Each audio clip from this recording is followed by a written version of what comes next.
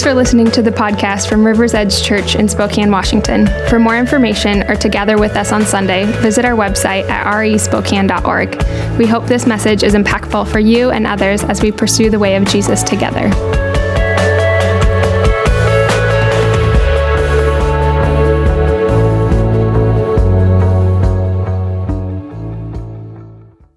Good morning, everyone. Great to be with you this morning. If we haven't met, my name is Matt. I'm one of the leaders here.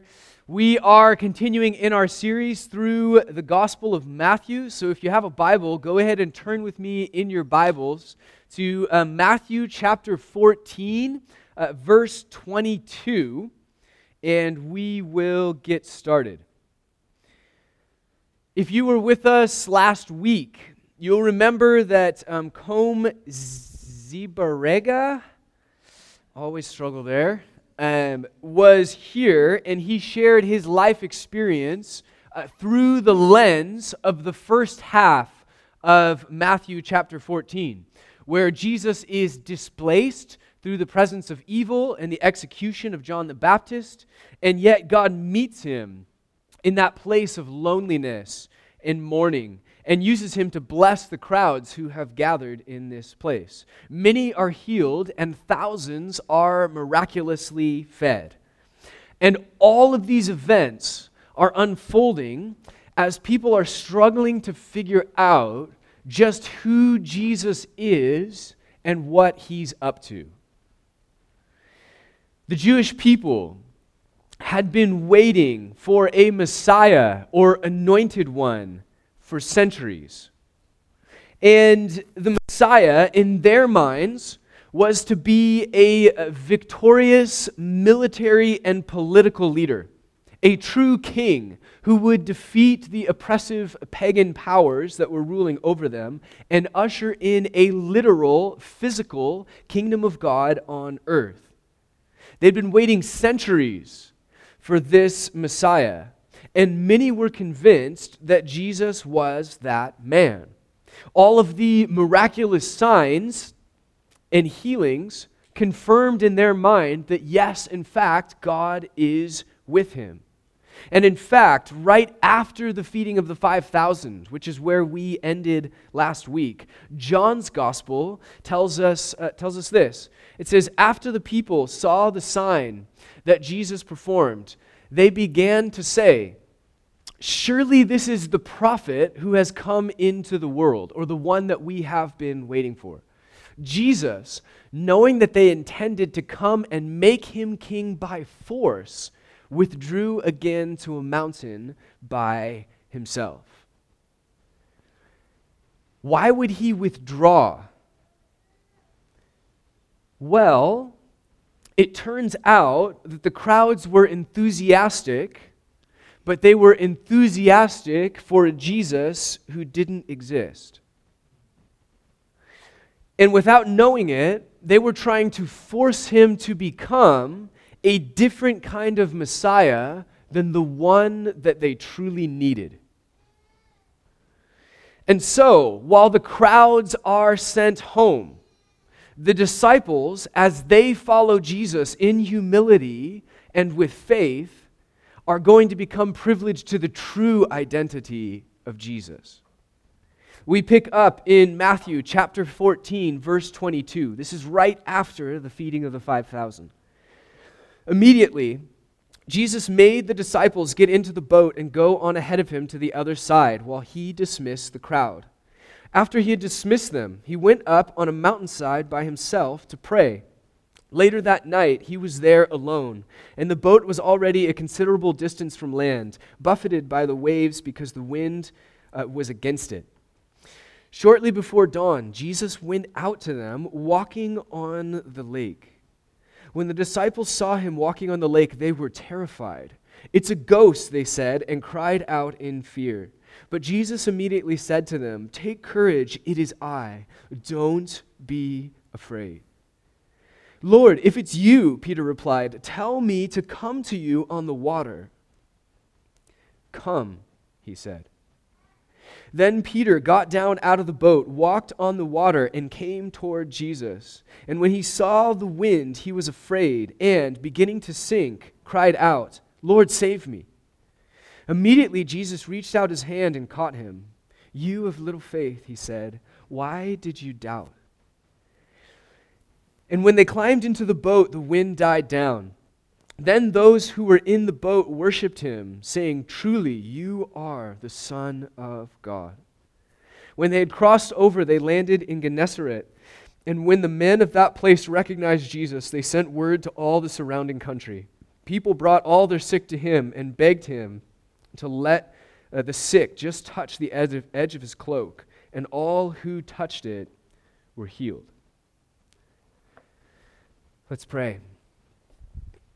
Jesus, thank you for the scriptures. Thank you for this beautiful glimpse that we get of you and your life and your ministry.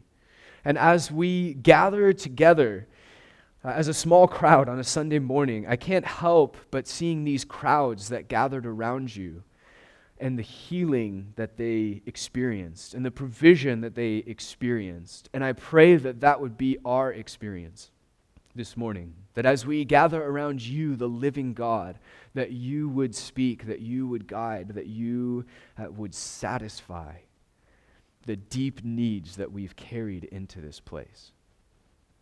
In Jesus' name, amen. Jesus of Nazareth heals the masses and sends them home cured. He feeds the masses and sends them home satisfied. Surely this is the one that they've waited for. Surely this is the Messiah. But then the disciples get something beyond what they bargained for, more than they had anticipated. Jesus goes up on the mountain to pray. The sun sets, and the disciples board a ship to cross the Sea of Galilee in the dark, as Jesus had directed them. Expert fishermen, many of these men have crossed this lake many times. And though it's called a sea commonly, a lake is probably the better term. At its widest, it's 8 miles across. And if you didn't know already, the Sea of Galilee is surrounded by sort of hills and small mountains ranging up to about 1,300 feet. And so what happens is that the area above the lake becomes warm during the day and kind of forms this warm air pocket. But then when nighttime hits, it's not uncommon for that air pocket to then kind of move upward. And as it does, it sucks down cold air from the surrounding hillsides that comes rushing down the hills onto the lake. And so what can happen there very easily is that you get, without warning, these sort of ferocious winds that all of a sudden just hit the lake. And the lake can go from totally calm to waves as high as 6 feet in a matter of almost moments. And so as you're reading through the Gospels, if you've ever been reading and wondered, hey, why are these guys always getting stuck in storms? Like, what's their deal? Well, the geography of the Sea of Galilee is their deal. And that's why they keep having this experience. These storms were very difficult to predict. And so the disciples are caught in this storm. Large waves are whipped up on the lake. It's the middle of the night. And it may sound dramatic to say that, oh, they were fighting for their lives on the lake. But we can say with certainty that they're anxious and that they're fighting to get out of this storm and through to the other side. To make matters worse, the dark and chaotic waters loomed large in the Hebrew mind. They were symbolic of chaos, of the chaos which threatened God's ordered beauty in the world. They were symbolic, in a sense, of evil. For example, if you go all the way back to the beginning, to the opening pages of Scripture, the Bible starts with these verses. This is page 1, verse 1. In the beginning, God created the heavens and the earth. Now the earth was formless and empty or chaotic and useless in the Hebrew. And darkness was over the surface of the deep. And the Spirit of God was hovering over the waters. And these verses would have been rich with meaning and symbolism in the ancient Near Eastern mind. The dark and chaotic waters became a symbol for this sort of anti-God chaos into which God was advancing order and beauty and shalom. And so that's what Genesis chapters 1 and 2 are going to be about. Over the chaos and dark and threatening waters, the Spirit of God is hovering, ready to bring forth order and beauty and new life. And this image of the hostile waters is actually carried all the way through Scripture. For example, Psalm 89 says, "You, God, in the beginning," I haven't memorized it, "You, God, rule over the surging sea. When its waves mount up, you still them." And God asked Jeremiah, "Should you not tremble in my presence? I made the sand a boundary for the sea, an everlasting barrier it cannot cross. The waves may roll, but they cannot prevail. They may roar, but they cannot cross it." And so you get this imagery all the way through the Scriptures. But all of it was symbolic of God holding the dark chaos at bay. Even those elemental forces in the world had to obey him. And those dark and threatening forces will ultimately be destroyed. Which is why, when you get to the very end of the Scriptures in the book of Revelation, John has this vision. He says, "Then I saw a new heaven and a new earth." This is the end goal of Scripture. "For the first heaven and the first earth had passed away, and there was no longer any sea." And through our modern Western lens, we read this and say, well, that's rude.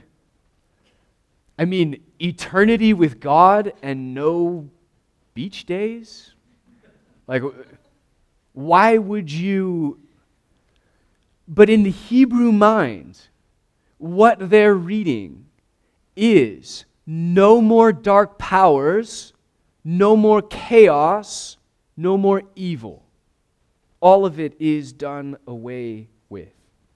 And so when Jesus shows up on the scene and he stops the storm and the raging waters with a word, the disciples are terrified. Who is this? We knew that the Messiah would be anointed by God, but he's not supposed to be God. Or is he? The disciples are stunned, but Jesus' actions are loaded with meaning. In this particular instance that we're reading about this morning, the disciples are again stuck in a raging storm on the lake. The dark and chaotic waters are threatening to consume them. And we're told that shortly before dawn, while it was still dark, Jesus went out to them walking on the lake. When the disciples saw him walking on the lake, they were terrified. "It's a ghost," they said, and cried out in fear. In other words, this is impossible, what is happening before our eyes. But Jesus immediately said to them, "Take courage, it is I. Don't be afraid." Rebuking the storm is one thing, but walking out on the water in the midst of it, this is impossible. Who is this shadowy figure out on the waves? How could what we're seeing possibly be real? The event itself is unprecedented, but the message is clear. Jesus is no ordinary man. He is more than a political leader. He is more than a conquering king. There is something else happening here.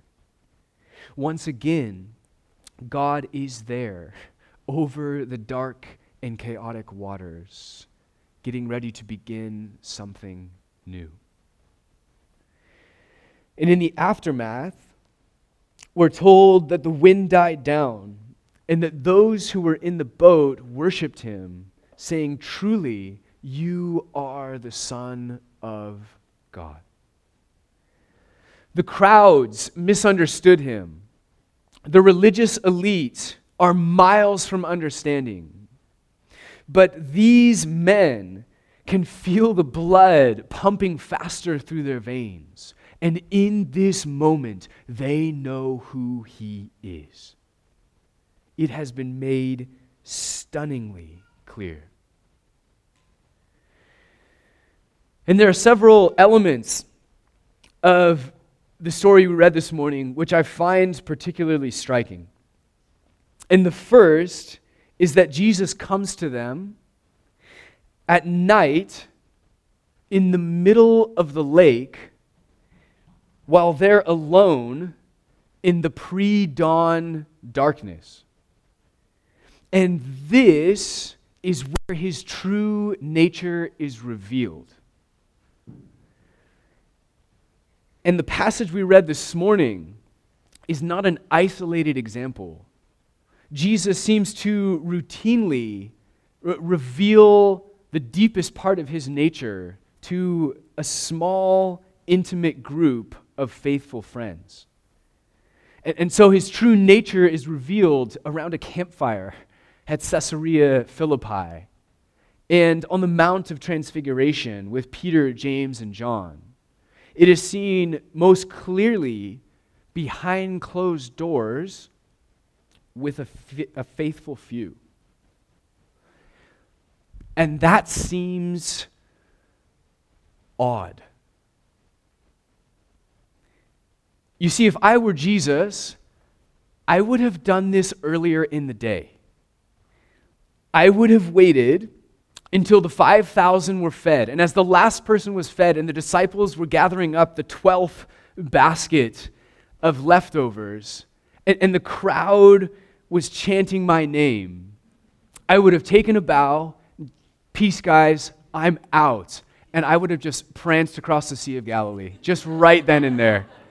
Thousands of people watching. And as they're chanting, my true nature is finally revealed and the religious leaders are put to shame. And this is how I picture it. That's what I would have done. And I'm joking, but only halfway. Why quench the momentum of the crowds just to send them home confused? Why reveal yourself at 5 a.m. on the lake? And in part, the answer is faith. Those who put their genuine faith and trust in Jesus were rewarded by seeing more and more of his true nature. And this was by design.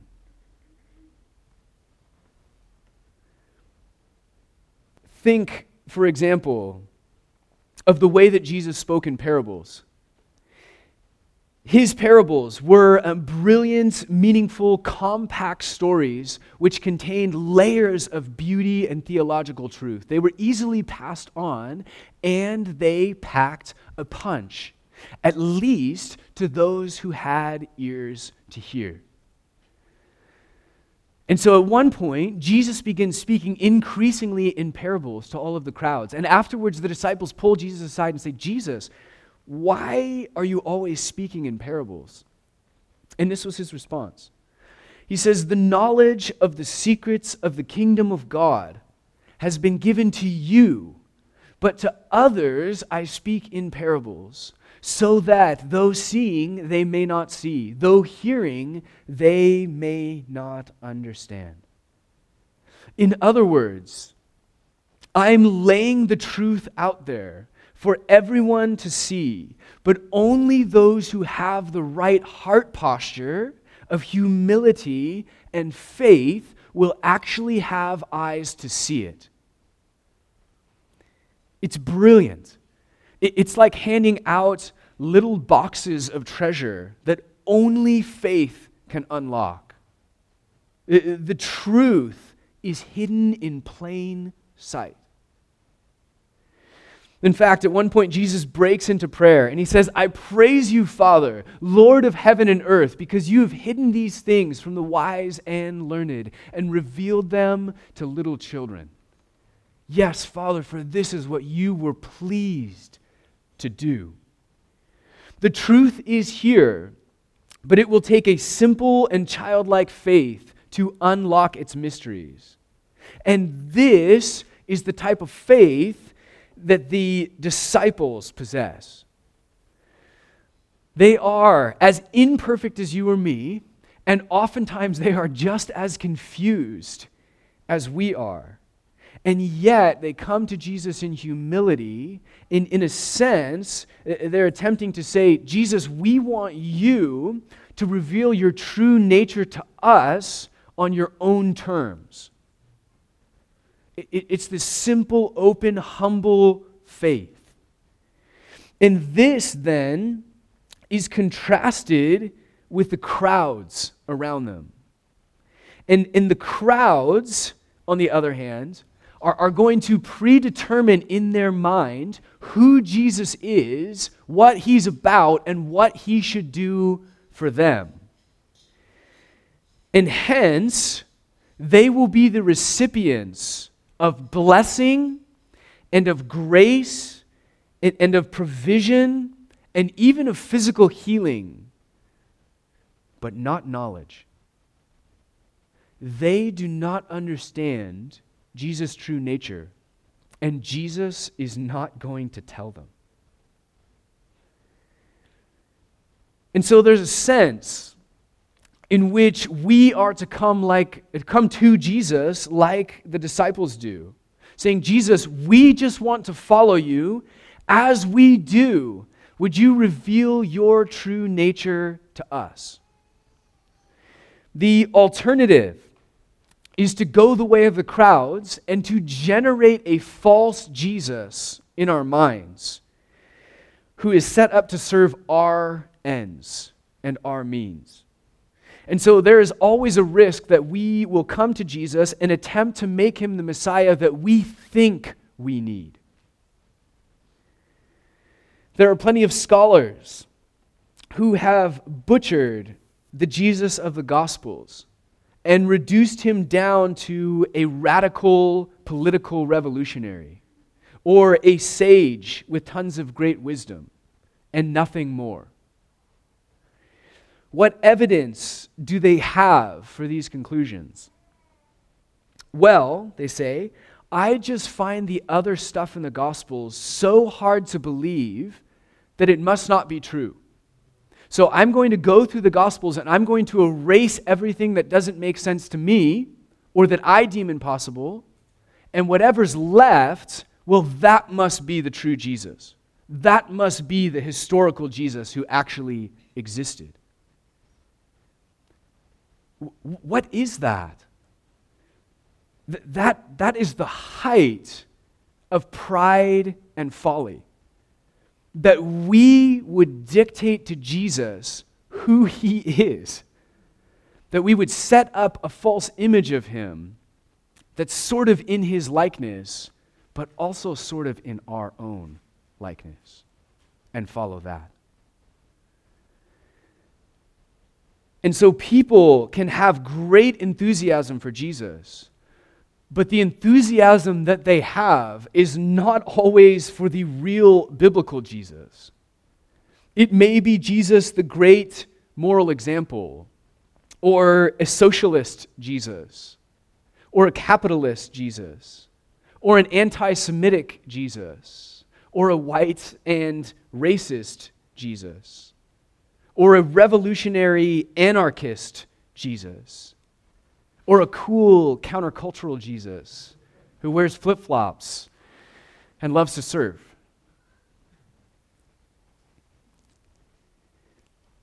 But not always the whole Jesus, who in the end gives his life as a ransom for sinners. When we insist on setting up a false Jesus who serves our ends and our means, and is essentially a reflection of our image, then unfortunately, the real Jesus tends to do what we just read about in this story. In a sense, he says, all right, guys, I'll send you home to think about what you're saying right now. I'll be out there on the mountain. And when you want the real me, you can come to me on my terms. And as Jesus departs, what we're left with if we set up a false image is now something that's even more empty because the real Jesus refuses to play along with it. And this is then set up in opposition to or in contrast to the disciples. The disciples are friends of Jesus who are just along for the ride. And they are the ones who are made privileged to who he is in this shocking, mysterious, impossible way that causes us to just stand in awe. And we need that. In our modern age of skepticism, we need moments where we just stand in awe of God and who he is, and the fact that he simply won't fit into the boxes that we create. He simply won't stay within the lines that we draw, and he is so much better than we desire him to be. So that's the first takeaway. If you're taking notes, first off, when we approach Jesus in faith, he reveals his true nature to us. And it is so much better than the version that we invent for ourselves in our own minds. And second, if you're taking notes, Jesus calls us to join him by faith in the impossible. The most startling thing about the passage we read this morning is that Jesus is walking on water. And the second most striking feature is Peter's response to Jesus walking on water. The disciples are standing there, stunned, terrified, and in awe. What is unfolding around them is this otherworldly scene that just feels impossible. And yet, it's happening. And if I'm on the boat, I'm dumbfounded. And I'm rapidly trying to wrap my mind around what I'm seeing. And all of my boxes for God as the creator of the universe and Jesus as the very human Messiah are becoming blurred. They're being blown up by what I'm witnessing in front of me. And so if I'm on the boat, I'm speechless, I'm stunned, I'm quickly trying to adjust my view of reality to fit what it is that I see in front of my face. But Peter, for all his flaws, is absolutely brilliant. Jesus is there in the dark, on the waves, and he says, hey, it's me, don't be afraid. And Peter says, Lord, if it's you, tell me to come to you on the water. Have you ever thought about the audacity of that statement? I mean, Peter's first thought is likely one that's shared with everyone else on the boat. This Jesus who we've been following, he's God. But his second thought appears to be one that's independent of everyone else on the boat. And he says, Jesus, empower me to do what you are doing. Let me join you in that impossible place. And I'm telling you that the faith that Peter is exercising in this moment is off the charts. Jesus, I don't just have faith that that's you and that you can do this. I have faith that you can empower me to do it with you. I mean, why would he ever think that to begin with? Where did that idea even come from? It's crazy. But what does Jesus say? Come. Then Peter got down out of the boat, walked on the water, and came toward Jesus. The concept of faith is not an easy one to define. There is a sense in which faith is belief in God and what he's revealed to us.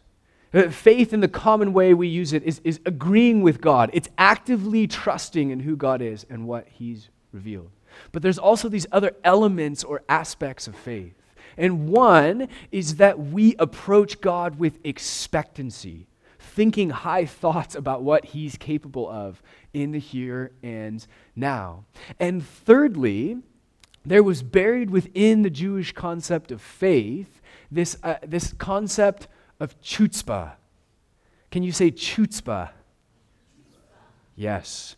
Chutzpah was a headstrong persistence, a brazen impotence, unyielding tenacity, bold determinism, or what we would call in the modern day, raw nerve. And that plays into this next layer of faith, which is this. This is the way that one theologian says it. He says, true faith is committing all that one knows about themselves to all that one knows about God. Which element of faith do you think Peter was exercising when he stepped off of that boat? I'm actually going to argue all four. That by doing what he's doing, in a sense, he's saying, God, I believe you. I'm placing my active trust in you, and I'm approaching you with expectancy, and I'm doing it with this sense of raw nerve, or sort of brazen, shameless persistence, throwing all that he knows about himself into all that he knows about Jesus. It's tenacious and risky and beautiful. And people often cite this story as a picture of of Peter's wavering faith.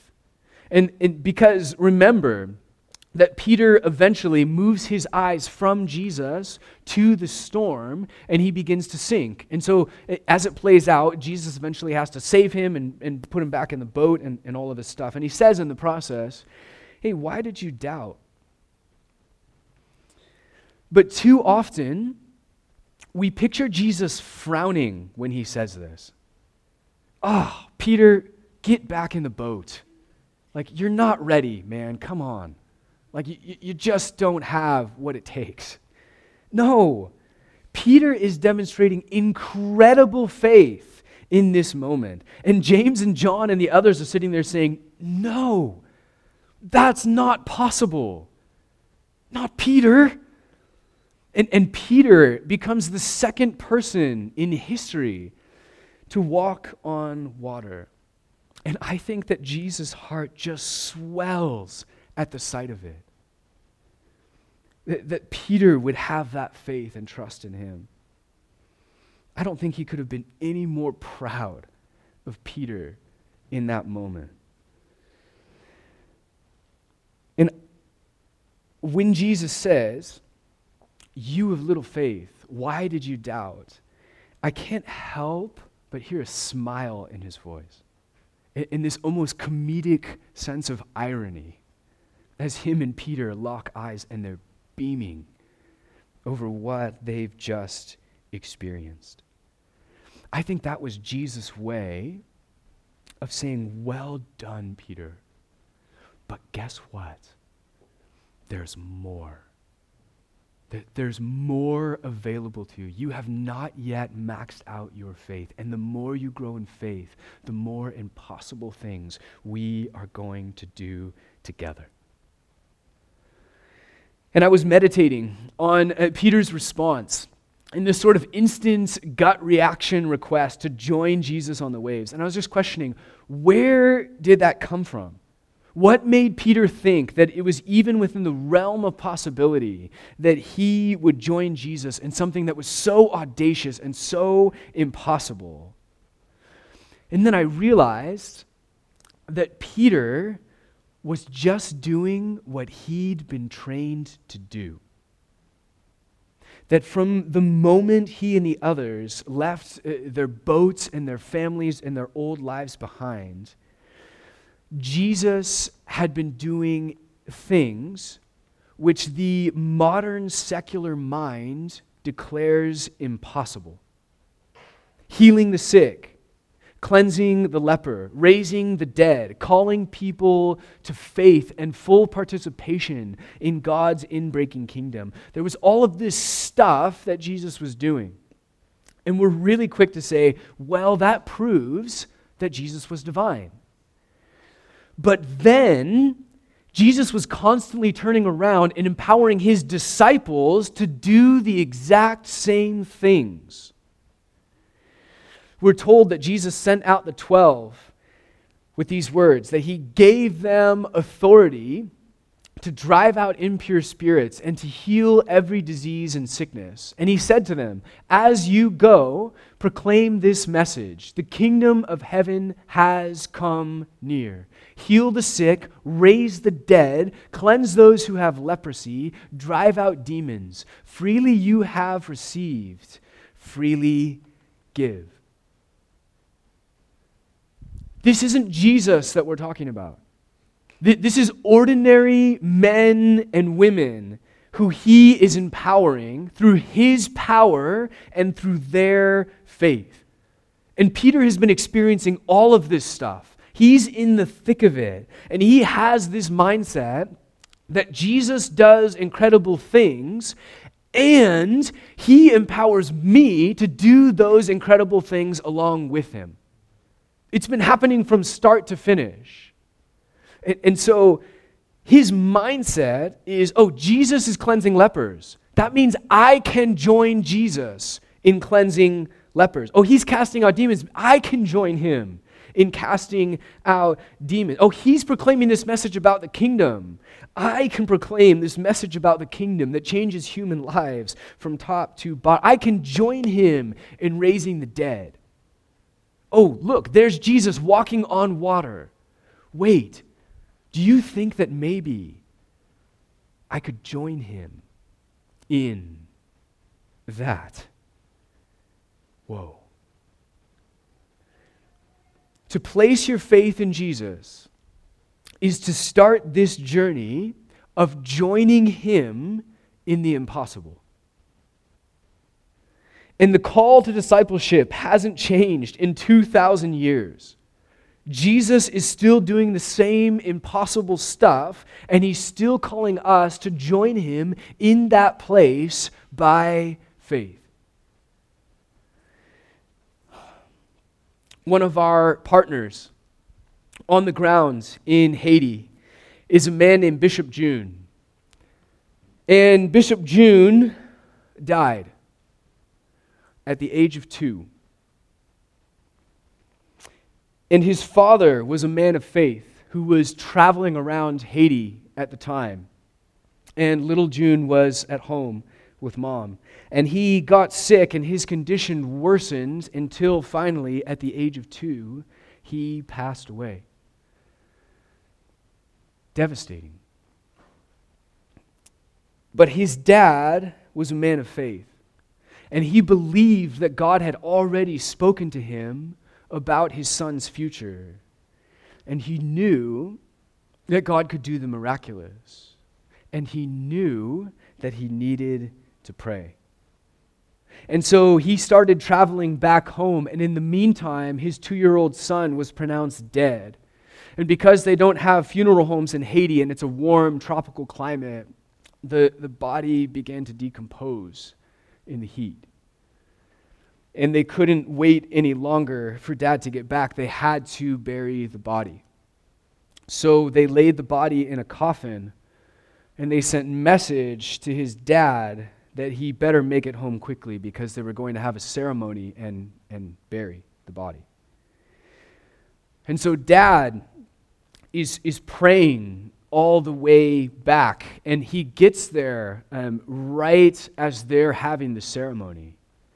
And he feels the prompting of the Spirit, and right in the middle of the ceremony, he says, "No, stop what you're doing. Everybody stop. We have to pray over this child." And I think God wants to do something here. So in the middle of the ceremony, with all the people there, they halt everything and begin to pray over his son's dead body for an hour and a half, passionately. That's chutzpah. My average prayer is somewhere between 15 and 20 seconds. For an hour and a half, in the middle of the ceremony, they pray passionately over the coffin until at the end of an hour and a half, they hear sneezing coming from inside the coffin. And they go and break the coffin open, and there's little June, fully restored, awake, alive, just hanging out. And so they pull him out of the coffin, and he went on to serve God in the form of pastoral ministry, and he's been doing it his whole life. He's now in his 50s, and he's still alive and still serving.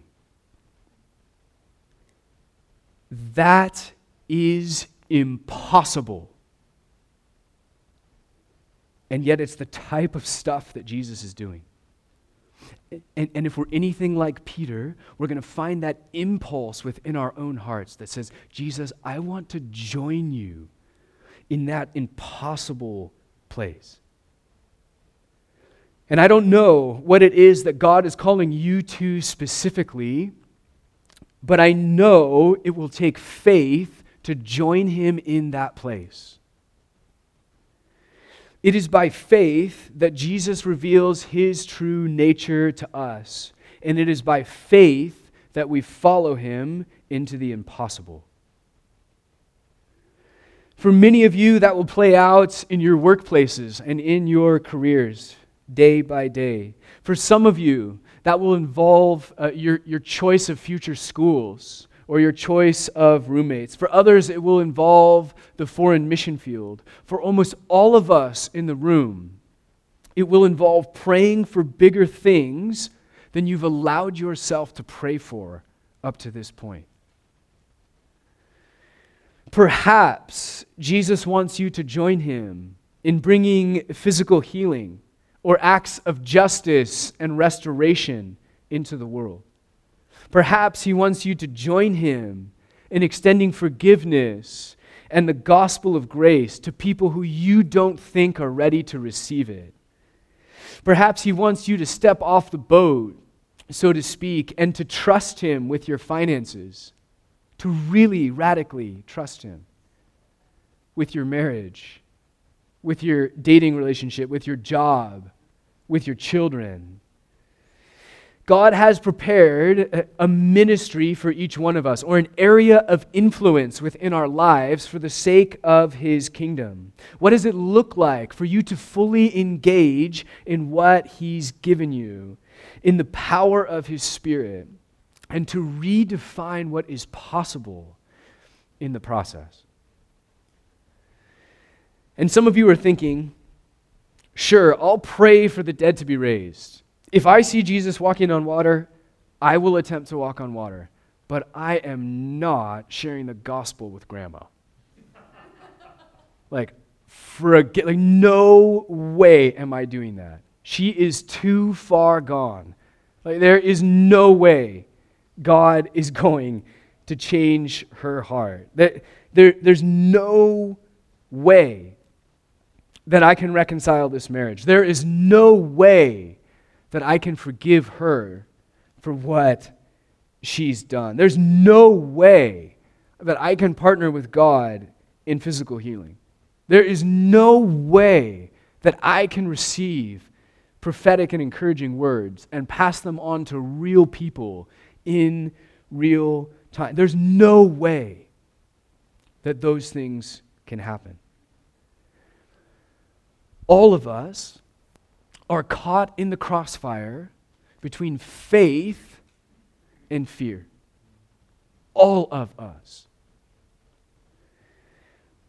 And I don't know what Peter felt as he walked across the waves, but I know what he saw. First, he saw Jesus, and everything was going really well. And then he saw the winds and the waves, and his modern secular mind kicked in and said, this is not possible. What is happening to me right now is not reality. It can't be. This can't work. And all of a sudden, fear comes in, and it eclipses faith, and he begins to sink.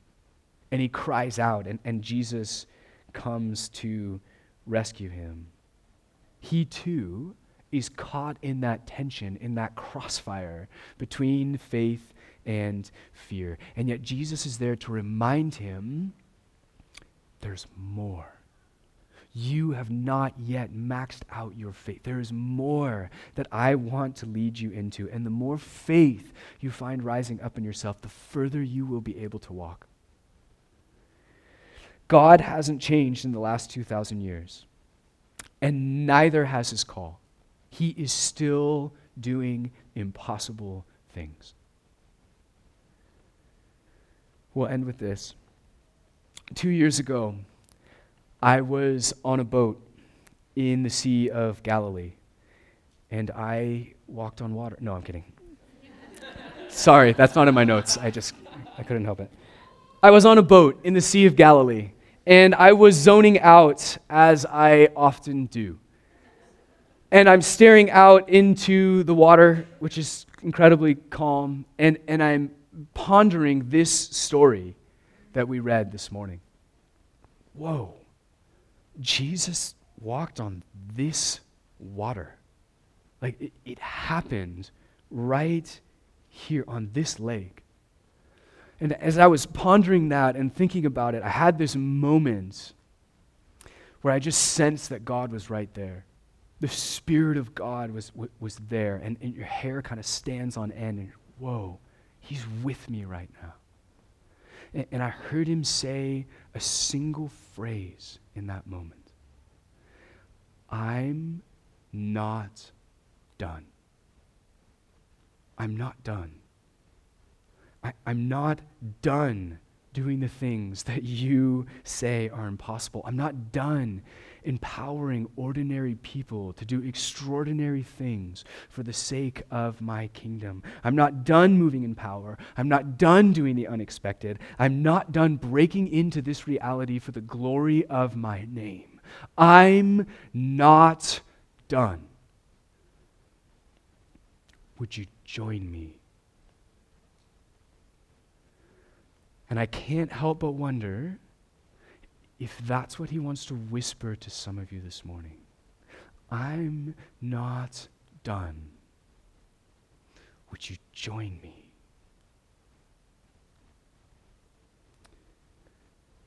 Let's pray.